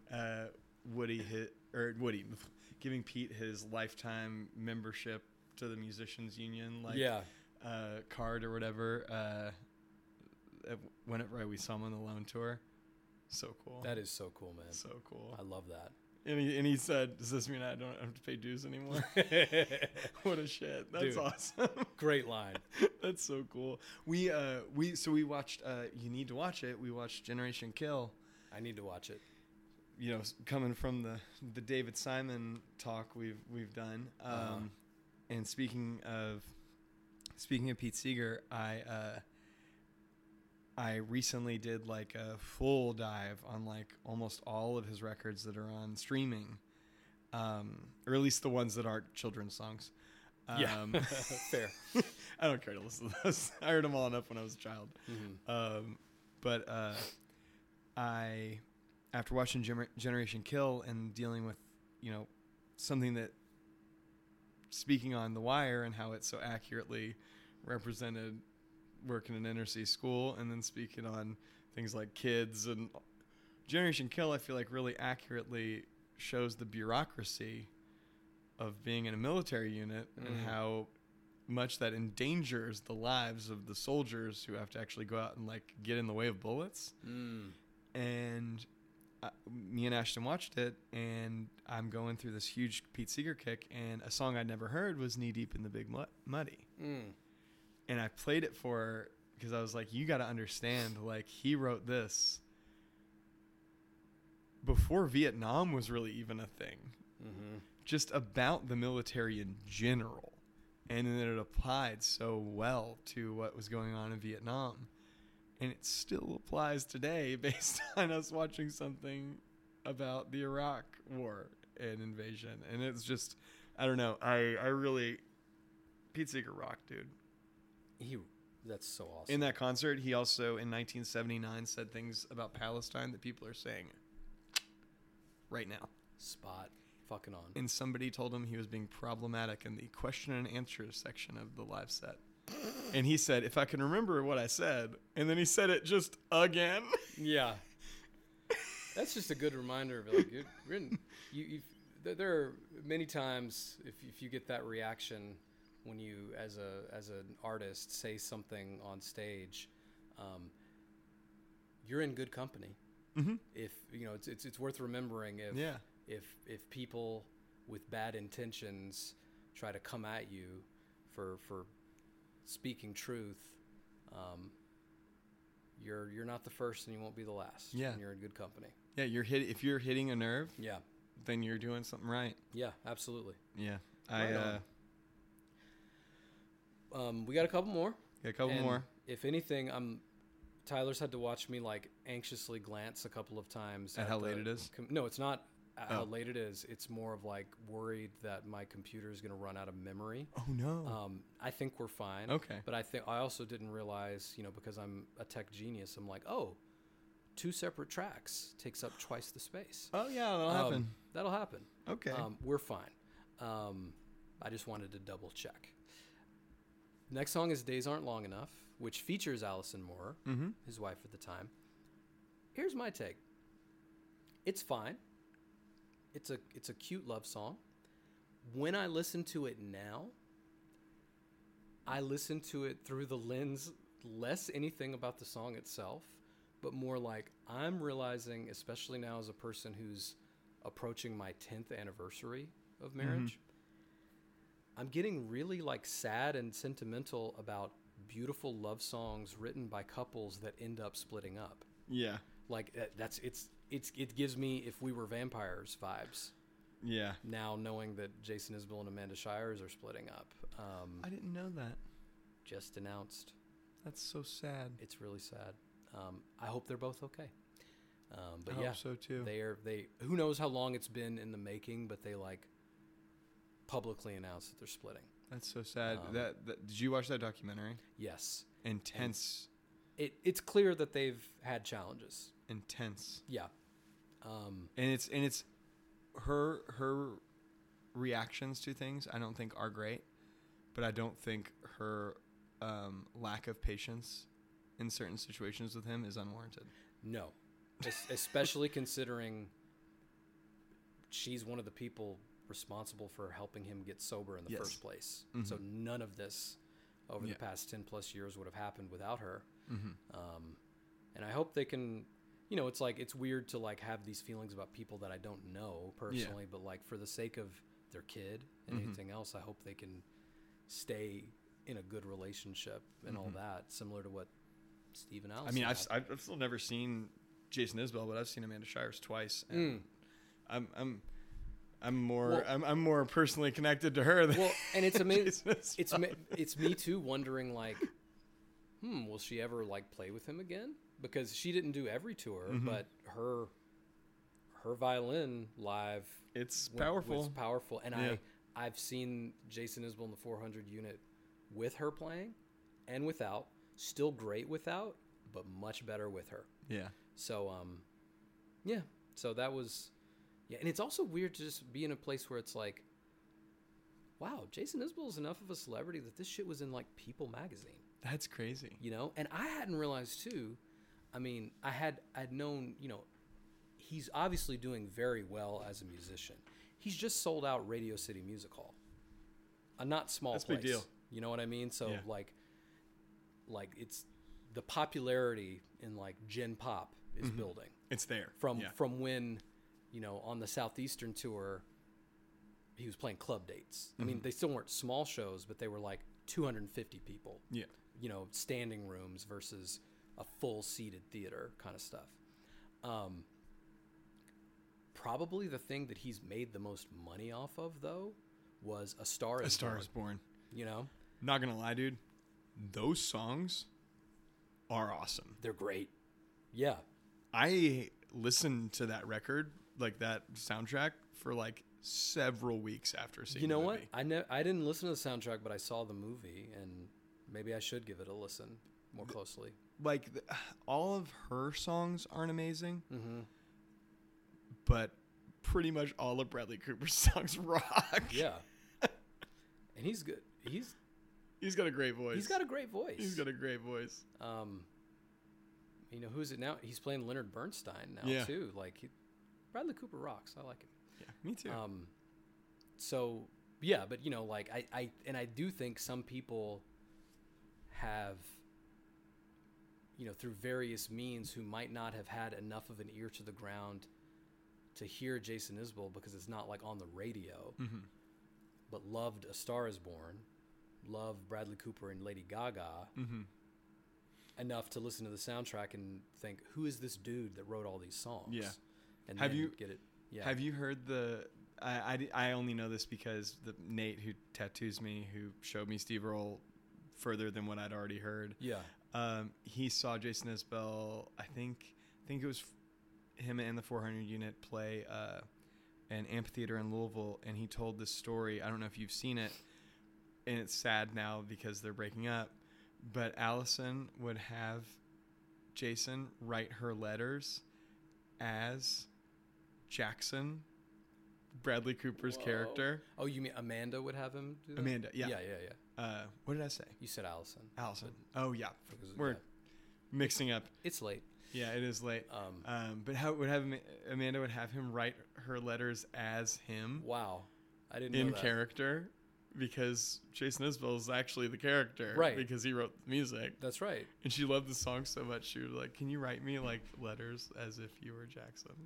I think that's That's funny. really sweet. Yeah, That's really sweet. pretty funny. And sweet and funny. Anything else on Days Aren't Long Enough? So funny enough, I wrote this song is fine. It's fine. It's another song on a record that if included on a different one, I would think, oh, this is the boring song that is fine. Yep. I hear you. And then we're on to what we could have talked about last time. My God. Tacked on as fuck. Tacked on, down in the hole, I wrote a great Tom Waits song, a terrible cover. Yeah. It sounds so apparently a product of a different session. Yes. It was like, we're going to do this for The Wire. May What? as well. You want to stick it on here? Yeah. And I told you this earlier, and because it's from my notes. To me, this is the worst of all the synth parts on the entire record. Yep. Because this one, the backing track sounds like what comes pre-programmed on a kid's Casio keyboard. When you just like hit the thing, it's like, it's like I can't even believe that like the dude from the Dust Brothers allowed this, because it's like, you know, something about electronic music and how that should sound. And you still let this happen. This is terrible. Yeah. I'd be curious what Tom Waits thinks of it, frankly. Yeah. Because the other thing is some of the covers, that started the other seasons of The Wire were pretty interesting. Uh-huh. I think Tom Waits' original is my favorite. Yeah. Because it's hard to cover a weird song. Yeah. You know what I mean? It's hard to cover Tom Waits. Yeah, period. that's the thing. He writes weird songs. Covering Tom Waits is not like covering fucking, Van Morrison. Mm-hmm. You know what I mean? Like there's already so many weird choices. Yeah. Both vocally and just the dun dun dun dun. Like who's putting stuff like that in there? And so it was going to be a challenge anyway. And like this, most certainly ain't it. Yeah. No. I thought. This could have easily been this could have easily been an also ran song on a collections record, which is kind of what this record feels like.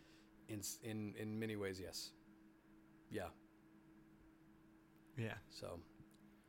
Well, but being in New York though, yeah, felt a little different about it. I kind of liked it all. About the record, yes. About the record, I kind of liked it all. This song itself is still... But getting granular about things, yeah. I had harsher feelings before being in New York. Yeah, it is. It's more misses than hits. For sure. But, it also... It represents a new chapter in Steve's life. Becoming a, mostly full-time New York City resident. And... being happy for once. And the good news is he since has, gotten his feet underneath him here a little more and made some dope stuff. Oh yeah. In the years since. Oh yeah. I mean, this is a stark contrast to. I think I'm trying to remember. I think we're past. No, we have one more top 5 record for me. Okay. Left. We have one more top 5 record for me left, and. The other bottom 2, or the other of my bottom 3 are to come too. Got it. Yeah. Well, I look forward to the top. And they're not as low as this one. I was like, we will endure the other bottoms. They're not as low as this one. But hell, I mean, Washington Square and New York City, man. It's pretty. Nothing. Steve Earle in New York, who would have ever thought such a good match? If not on this record, at least in life. Yeah. But fuck the Yankees. And, dude, this won't be the last time we do this in person, but it might be for a while. Yep. And this has been a blast, and thank you all for hanging out with us. And that's really all I have to say. Appreciate you.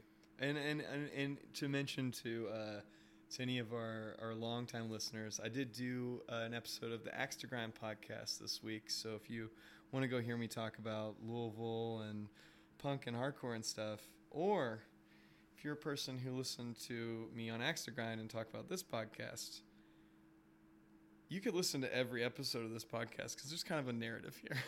Absolutely. You could start from the beginning. You could just say, I know this Steve Earle record, and pick up. But we appreciate you coming on over. Yeah. And thanks for being here and hanging out with us. And take care of each other. Peace.